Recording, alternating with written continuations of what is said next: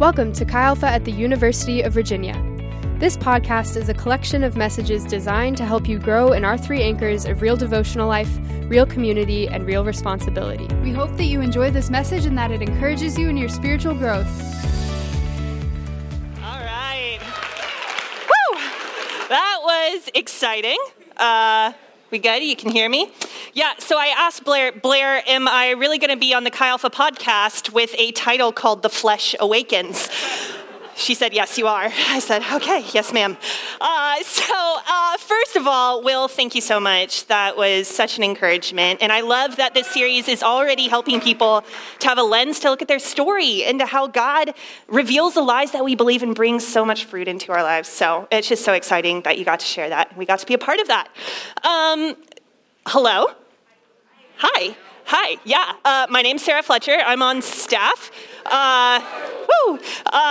It is my joy to be on staff. I love this job. It is one of my favorite things in the world. Honestly, the main reason I love it is because this has become the way that for me, I get to serve God. That's what I get to put my hands to, that I get to serve students, that I get to preach out of the truth of the gospel, that I get to encourage, I get to call to righteousness, I get to be in relationship with students. And in so many ways, it is also just the burnt offering of my time and my attention to God, that this is a way that he has allowed me to serve him. And it is such a joy. That is always the first reason that I do my job. There's a second reason that I do my job, and that's that I love Pete Bulette. First of all, and not least that his sermons led to me becoming a Christian, that his training of me has helped me to be a better shepherd, and that your friendship has helped me to be a better person.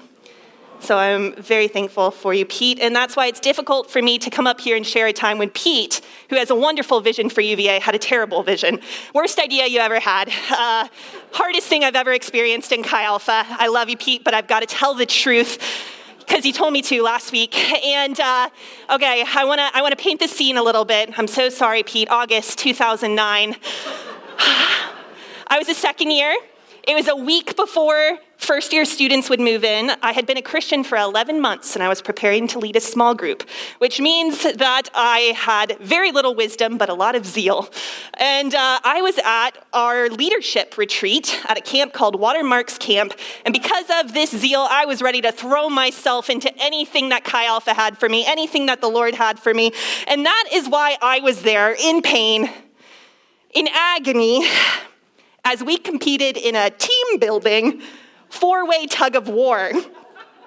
What is four-way tug of war? It is tug of war, but with two ropes tied in the middle, and you have four teams, and you're all pulling. It looks a little bit like this, and it is from the enemy. This team-building game, it felt like we had been in stalemate for hours. It might have been hours. It felt like hours. Because what would happen is you would be pulling and you would be pulling. And this was like a real rope. This wasn't this was a rope. And you would get, maybe your team would get like 1 foot of ground. And then all the other teams would realize, and in a moment of unintentional collaboration, they would kind of pull back and you would lose your ground. You'd lose another foot and another team would take it. But then everybody else would pull back. And we were basically in this static square for what felt like hours and was probably 4.5 minutes, but it was the worst 4.5 minutes of my life. And finally, here we were, all tugging, doing our best. It was not working, and staff finally said, we should probably stop this. And what was a scene of war quickly became a field hospital because we had raw hands, there was blisters, there was blood. We had been trying so hard. And if you don't believe me, just to prove it, Pete, if you don't remember, I have a Facebook post. Those 2 likes can show you that other people really shared my opinion. But, Pete, you remember? Yeah, it was terrible. Worst idea ever. And thankfully redeemed, because it is a wonderful, wonderful metaphor for our series today. As we continue in the resistance, talking about the 3 enemies of the soul, the devil, the flesh, and the world. It is like you are there, you can see Jesus, you are striving for that goal, you are pulling towards it, and these three other ropes are just tugging you back, and it feels like every single foot of ground you get, they just collaborate to pull you back to where you started. And you can see that line of looking like Jesus, you can see that line of being fully in the kingdom with my heart, and I just can't get there. And some days you just want to sit down and look at the blisters in your hands. Doesn't it just feel like that sometimes? So, to be clear, this series is based on the book Live No Lies by John Mark Comer, phenomenal book, but the concept of the three enemies of the soul is actually practically as old as the church and very, very rooted in Scripture. Pete spoke last week, as we heard wonderfully, on the devil and how he's the father of lies. That through these lies, he seeks to deceive people and lead them to destruction by planting lies of either who God is, who we are, or what the nature of the good life is. Today, I am going to speak on the flesh. I wasn't sure if I wanted the devil or the flesh more. They both sound really, really hard, but here we are. So to start us off in some scripture, 1 Peter 2:11, "Beloved, I urge you as foreigners and exiles to abstain from the desires of the flesh, which war against your soul." Our souls are in a war against the flesh. That's scriptural. And yet, if you know me, you know I'm a lover of words. I love poetry. I love all things words. I love metaphors. I love similes. I think words are powerful. I think they're one of the best gifts God has given us. I don't think it's a mistake that Jesus is the Word who took on flesh. I think that it is vital that we have words to communicate, and yet when we communicate, if we don't define things the same way, we will miss each other, right? Anybody training in like ESL or English, you're like, English is so hard to teach because there's so many words that mean the exact same thing, right? Like homonyms, or what's the other word? Sure. Yeah, all those words, you know? And the thing is, that's true in every language, right? That there are words that have multiple layers of meaning. Before we jump in today, I want to make one thing very, very clear, and that is how I am defining the flesh. So it comes from the Greek word sarx, comes up throughout the New Testament, and it's frequently used to refer to two things. It has two primary definitions. The first one is the one that probably many of you are thinking of. It means flesh. It means body, my body, your body. Occasionally used to talk about humanity, all of us embodied humans. So just kind of the blunt meaning of the word flesh. That is not the meaning that I am talking about today. And actually, if you have this meaning in mind, you are going to completely misunderstand me and probably walk out in a worse place than you were already. So don't do that, right? Because God made us with bodies, and when he made us with bodies, he said it was very good. And Jesus, who was perfect and sinless, he had a body. And then he died, and he was resurrected, and you know what he had when he was resurrected? A body. And we, at the end of times, when there's a new heavens, new earth, we're not going to be spirits floating in a cloud playing a metaphorical harp. We are going to have bodies. Bodies? Come on. I love it when Pete says that. It's so Pentecostal. All right. Come on.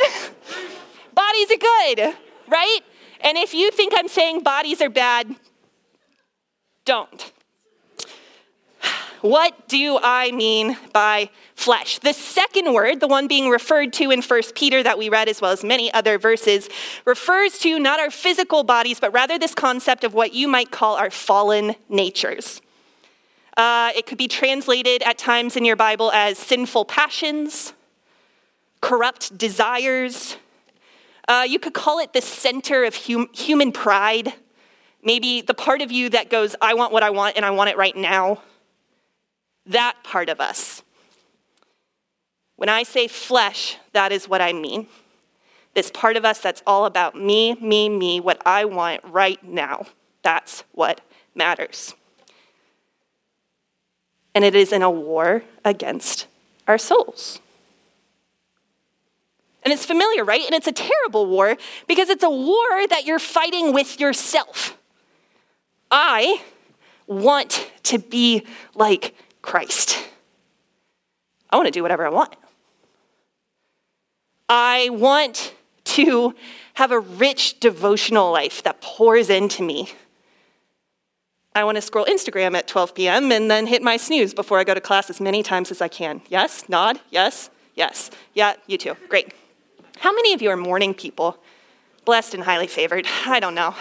One day the Lord shall bring me into this beautiful kingdom. I want a body that is healthy and well. I want to steward my body, and I want 3 tacos from Torchy's and the queso.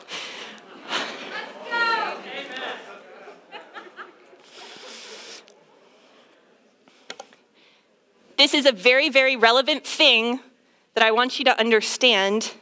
Your most noble desires are not always your strongest. Come on. I'm going to see how many come-ons I can get from Pete. Now he's going to pull back. It's okay. Don't feed my pride, Pete. A lot of you are in this honest battle, right? We're all in this honest battle that we have noble desires and we have less noble desires. And sometimes these ones are louder and they're in competition and we're trying to get to that finish line of looking like Jesus, but man, do the ropes pull in the other direction. And if you are in this battle, if you are at all like me, you have realized something that I have realized, which is both terrible and terrifying, which is that willpower is not enough, right? It's just not enough. You know it's not enough because it fails you all the time. It fails you at lunch when you were planning to finally confess to your friend. You had talked yourself up into it. You were ready to go, and you got there, and you just talked about your days. Your willpower fails you in the morning when you choose to snooze again because you didn't manage your sleep well, and you just can't do it. Your willpower isn't enough as you lay in bed at night with your phone and the link that you know you shouldn't click. You know you shouldn't click it, but you just can't stop.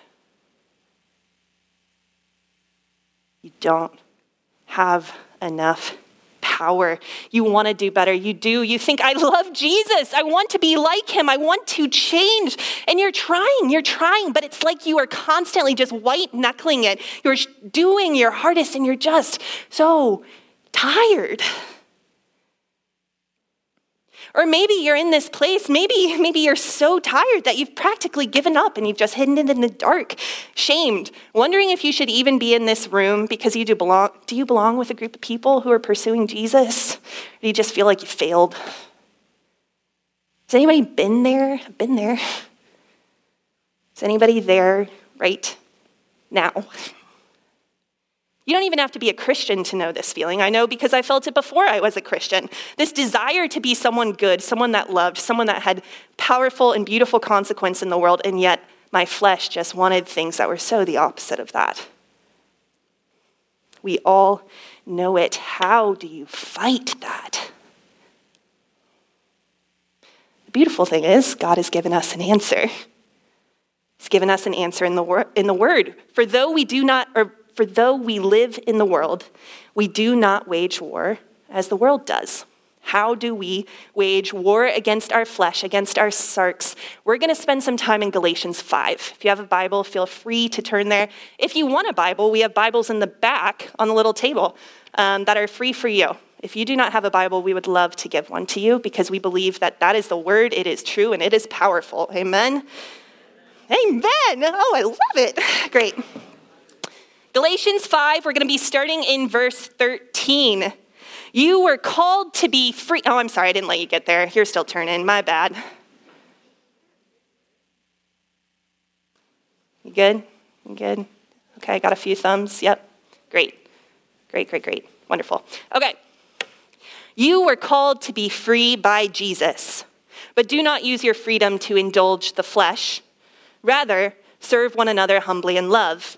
For the entire law is fulfilled in keeping this one command: love your neighbor as yourself.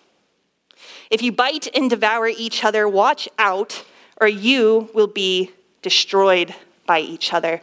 It's interesting. Paul is setting up love as the antithesis to sarx, to flesh, which makes sense, right?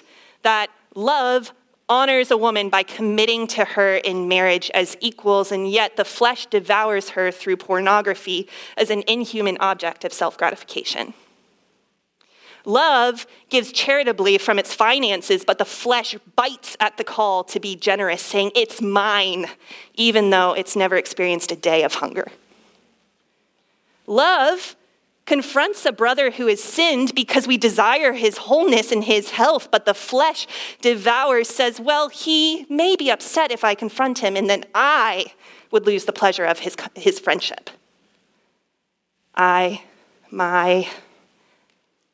It's the flesh, and it is the antithesis of love. The wisdom of the church, historically and now, is that our loves, of which we have many, our desires, should be rightly ordered. That God would be first and all other things would follow. It's not that loving your alone time is bad, but if you love your alone time more than perhaps comforting a friend or serving a neighbor, perhaps your loves are ordered wrong. And when our loves are ordered wrong, then comes sin. And when comes sin, then comes destruction. And that we as Christians are to cultivate our loves in such a way, not that destroys our desires, but that it would serve our deepest desire, which is to be like Christ. Can I tell you that's the exact opposite of our culture right now? Like, just turn it completely over, because we are now indoctrinated to believe that the self and its desires are holy, right? That is the new morality, is to do whatever your flesh wants when it wants it. And to suppress the desires of the flesh is to be against. It is to be, let's use an example. Okay, I didn't mean to make these all sexual purity. It's just an easier one. But sexual purity in the church, it is seen as the self-mastery of submitting a good desire to sex to the greater desire of sanctity of marriage, to the greatest desire of honoring God as our king, right? And yet, our culture flips that around. And now, sexual purity is seen as oppression if it's coming from outside of you, and repression if it's coming from inside of you. It is no longer self-mastery, it's a sin. And any reasoning against it is considered intolerant or dangerous. That is the world we live in. It makes me think of Proverbs 30:20 when it says, "This is the way of the adulterous woman. She eats and wipes her mouth and says, I've done nothing wrong." The wiping of the mouth, symbolic of desire and sating it at the expense of her marriage, her husband, her holiness, her lover's holiness, to just do whatever the heck we want and have the audacity to say, I haven't done anything wrong, as carnage lays around her. That is the caricature of the end of sarx. That is sarx lived out to its fullest, that we would have no power to say no to our sin, and in fact, we would enjoy it. There would be nothing in us that finds it wrong. How do we not become this caricature of a woman? How do we not become this embodiment of flesh, of sarx? Paul's answer is to continue in Galatians. So I say, walk by the Spirit, and you will not gratify the desires of the flesh. For the flesh desires what is contrary to the Spirit, and the Spirit what is contrary to the flesh. They are in conflict with each other. We said, yes, we know. So that you are not to do whatever you want, but if you are led by the Spirit, you are not under the law. Walk by the Spirit, not by willpower, because that is to wage war as the world does. That is flesh against flesh. My power against flesh's power, against the world's power. And Galatians continues, the acts of the flesh are obvious. Sexual immorality, impurity, and debauchery, idolatry, and witchcraft, hatred, discord, jealousy, fits of rage, selfish ambition, dissensions, factions, and envy, drunkenness, orgies, and the like. And doesn't that sound like everything happening in the world right now? It sounds like every movie on Netflix I've seen in the last 2 months. I should really get off Netflix. I keep telling myself that. It makes me think of every Twitter feed. It makes me think of every news cycle. Honestly, it makes me think of summer camp. Did anybody go to summer camp and every single girl's cabin has a Ouija board? I'm like, what? Why? Why do we do that? Did you guys not have that? Because that happened at every single summer camp I went to. I'm like, why is witchcraft just here? I'm sorry, that one wasn't in my notes. I thought it when I was getting up here, and it's just, I don't know. Back on track, I warn you, as I did before, that those who live like this will not inherit the kingdom of God. But the fruit of the Spirit is love, joy, peace, patience, kindness, goodness, faithfulness, gentleness, and self-control. Against such things there is no law. Those who belong to Christ Jesus have crucified the flesh with its passions and desires. No, as followers of Christ, we have something the world does not have in this battle with the flesh. We have something different, something the world does not have. The Christian life is one that is lived by spirit power, not by willpower. Right? Spirit power, not by willpower. But Sarah, what does that mean? It's actually simpler than you think. And there's even a hint in what we read, the fruit of the Spirit. There is an agricultural metaphor to be found. I love words. Paul continues it in the next chapter. You don't have to turn, but you can. It's probably just one page away. Galatians 6, 7 through 9. Do not be deceived. God cannot be mocked. A man reaps what he sows. Whoever sows to please their flesh, from the flesh will reap destruction. Can I pause there really quick? Do you see it doesn't say from God will reap destruction? It says from the flesh will reap destruction. Sin has natural consequences in itself. When we live out sin, we bring destruction into our own lives. Have you ever played out a sin and then just seen the destruction happen? That didn't have to do with God. That's just the reality of the world. Anyway, that's an aside. That wasn't in my notes either.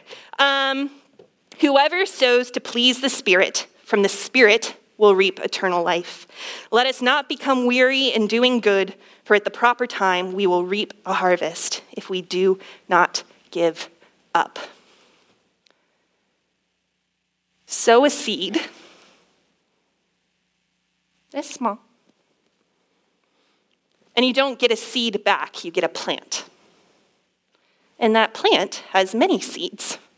And those seeds fall to the ground, and then you have more plants and more. It's exponential. Don't expect that a seed won't lead to anything, and pay mind to the type of seed. My brother-in-law is a gardener. He has a green thumb, biggest green thumb you've ever seen, not his actual thumb, but his green thumb. Lots of plants grow.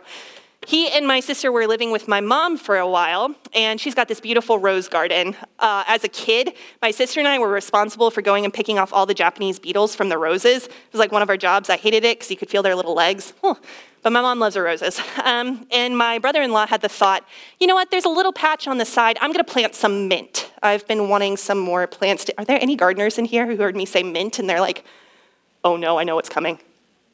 Yeah? Yeah. It's bad. He planted it. I'm not a gardener. I don't know when he planted it. But by the time things grew, that mint was taking over the garden.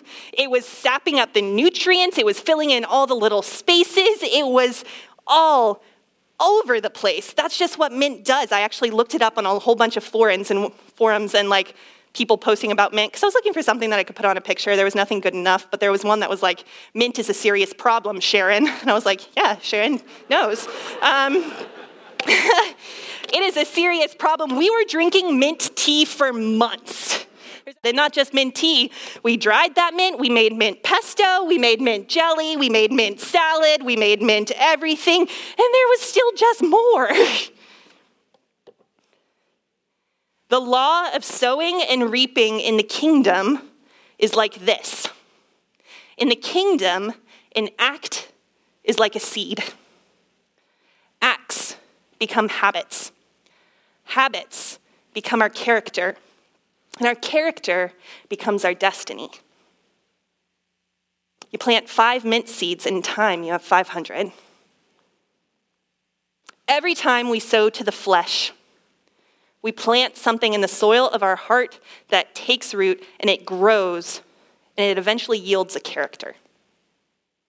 Every time we plant into the Spirit, we plant something in the soil of our heart that begins to take root and grows and yields a character. The character becomes our destiny, a destiny of someone who joyfully embraces submission to God, or the destiny of someone who submits to nothing but their sin. The reality is the things that we do, they lead to who we are. The reality it is, to put it simply, if you plant mint now, you will become a person who craves mint tea. You couldn't care less about the roses. So pay attention to what you plant. And to mix our metaphors here, some of you are desperately trying to uproot these seeds in your life that you know are not good. You know that they're evil. You know they're of the flesh. You're tugging on the rope. You're fighting, but every seed that slips through, every inch of ground lost seems to multiply until at the end of the day, you're just on your knees in a field of habitual sin and you feel like you have nothing left. This is when the battle is left to willpower, flesh versus flesh. And there is some good in it. We should strive to take those seeds out. But if sin management is all you have, then you are empty. Because even if you manage to keep every bad seed from falling to the soil, it's still just dirt. You need something good to grow. Seeds that plant life instead.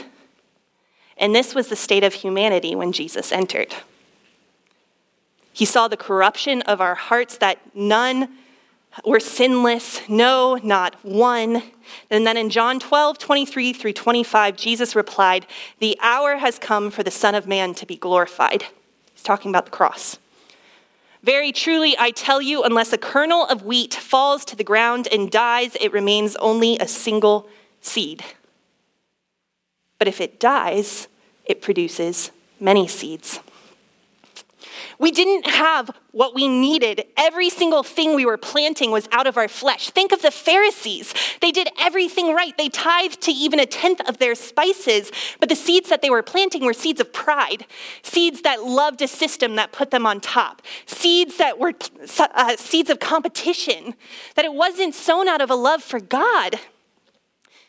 We needed life brought into our hearts, so life took on flesh. Life lived perfectly. Life then died so that we might have access to this grain of wheat, this one thing that was good to sow. And then this master gardener of our souls offered this seed of life in his name and said, "Take it. I paid for it. You can have it. It's yours. I paid it for you." And not just that, but Jesus then sent his Spirit to teach us how to grow it, how to tend to the garden of our souls. I might be going too far into the metaphor, but stick with me. It's beautiful.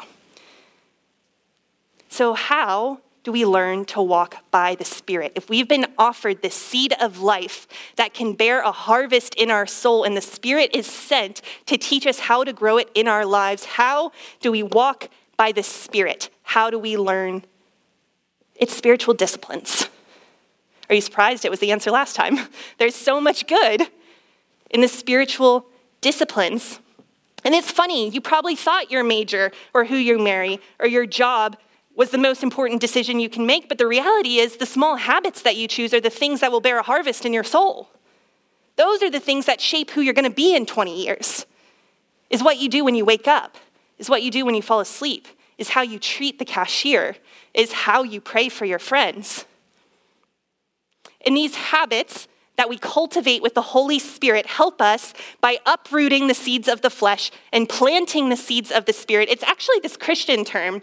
We're not going to go way too deep into it, but so you can connect with ancient Christian literature of mortification, which is dying to sin, in the language of Galatians 5, crucifying our flesh, and vivification, living to God, walking in the Spirit.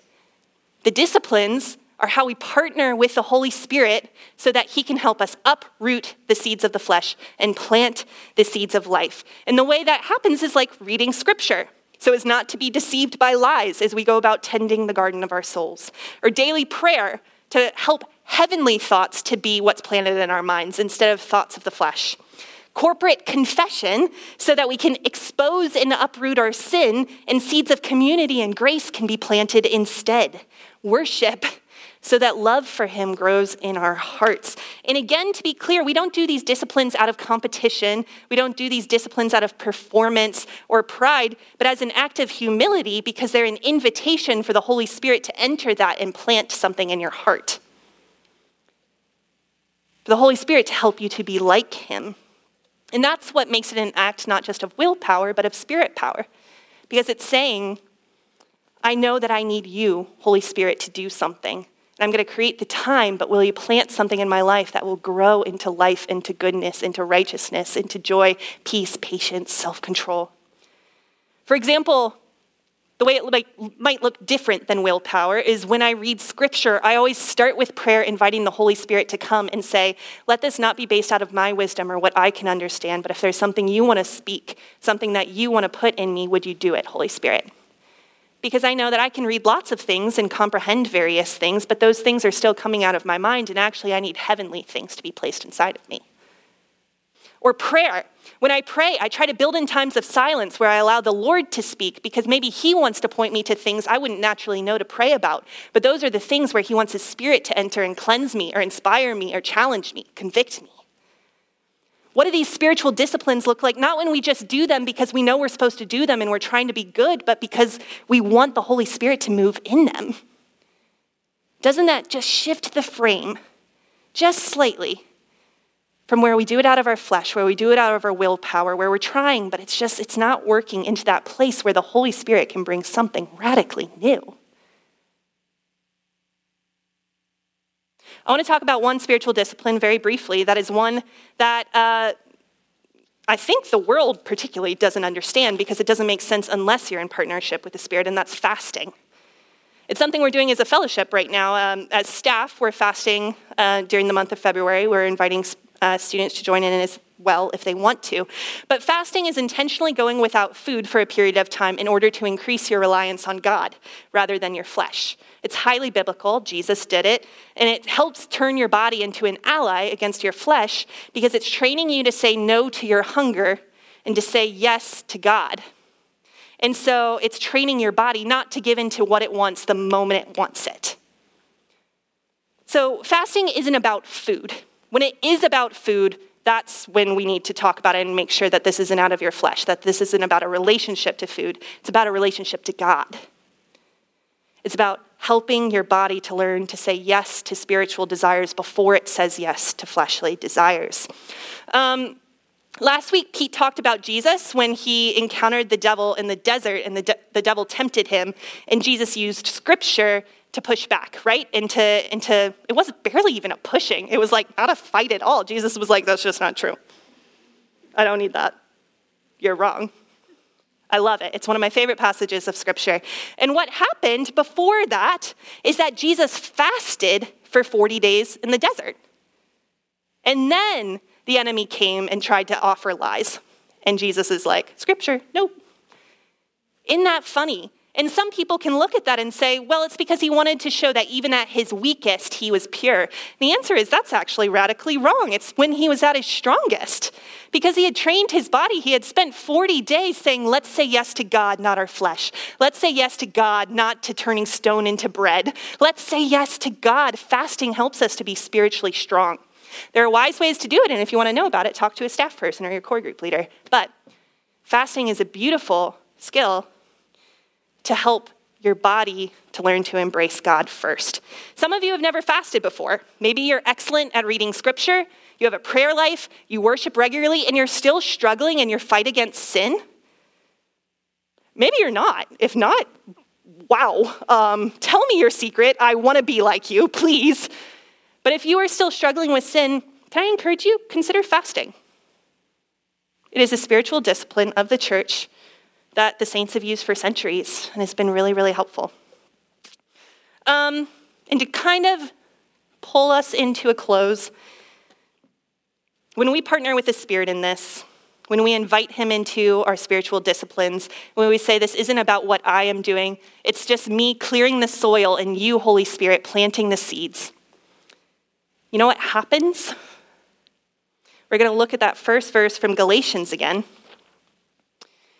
You are called to be free by Jesus, so do not use your freedom to indulge the flesh. Rather, serve one another humbly in love. I want to come back to the power of words and definitions. Freedom.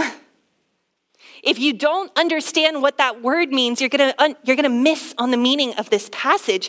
In our culture, we don't think about freedom from, we think about freedom to. Freedom to lie, freedom to cheat, freedom to steal, freedom to sleep with my girlfriend, freedom to sleep with whatever, freedom to. That is what our culture calls freedom. But the reality is that in the history of the church, that is not how freedom is defined. Freedom is defined from. Freedom, in this case, from the flesh. From our slavery to our own sin and desires. When we have to do what is sinful, you just can't say no to yourself. That is where so many of us are. That is where I was. Where you just, you're enslaved to your sin. And true freedom is when we are free to choose to love. To say no to our desires and to say, I want to be like God. To love like he did, even if it means that I have to die to myself. Free to face vengeance, gossip, competition, hatred, self-advancement, all the things that my soul craves for, my flesh craves for, and to just say no. I want to choose something better. That is the freedom that the Holy Spirit offers. And some of you right now truly are feeling enslaved to your sin, and can I tell you, you don't have to stay there. I am radically different than I was at 21. It's just so different how I experience my desires and how I can submit them to the greatest desire to be like Christ. And that's just at 31, but ask me at 51, ask me at 71, ask me at 91, that this is something that actually changes. And right now you feel trapped, but you don't have to be.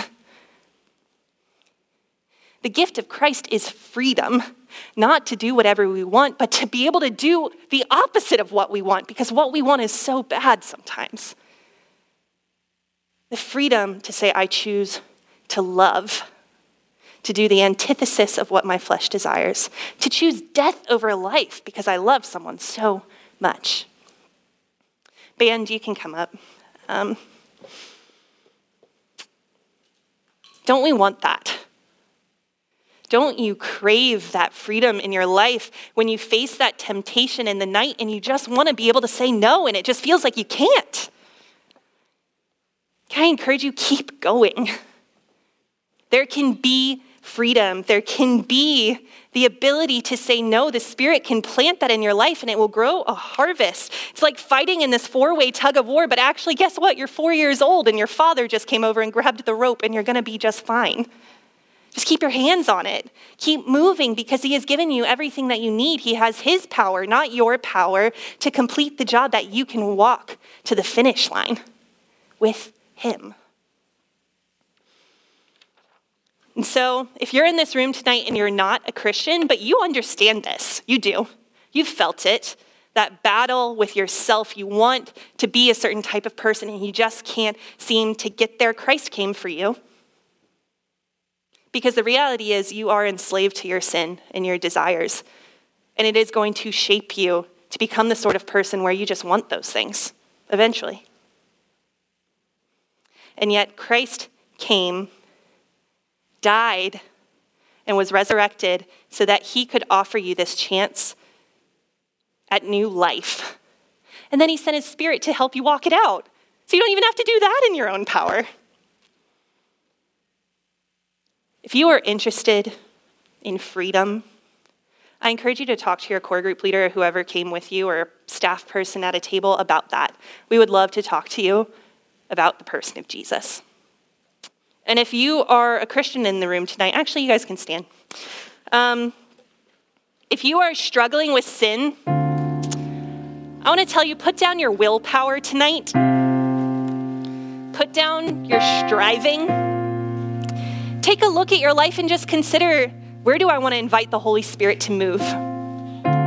Is there a way I can reach into the soil of my life, into the calendar of my life, and just carve out a little space for the Holy Spirit to plant something good when there is nothing good in me? Or maybe you're already committed to spiritual disciplines. Maybe you're like, Sarah, I'm already in the fight, daily trying to uproot those seeds, but maybe you're just struggling to believe that you really can one day look like Jesus. Abandon that shame and trust the process. A seed doesn't grow overnight, but it does grow. And the harvest will come. He has offered us freedom. We just need to step into it. So to all of us, do not grow weary in doing good. Plant good seeds, not habits of the flesh, but habits that invite the Spirit into your life, for in due time you will reap a harvest. We can be free and have this life that Jesus bought for us on the cross.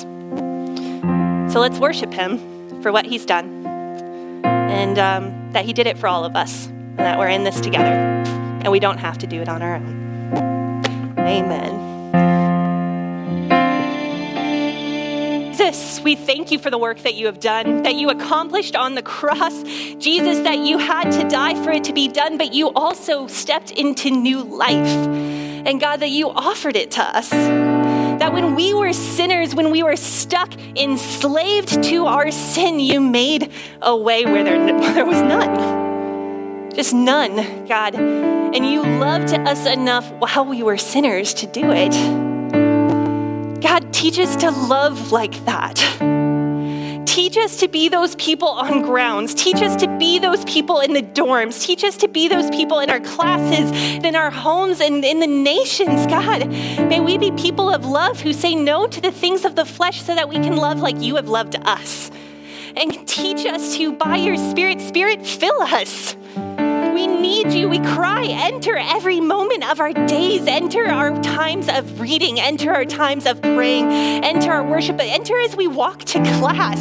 Spirit, that you would show us the holiness in every moment, that Jesus can move in it and he can draw us to himself into the life that he offers.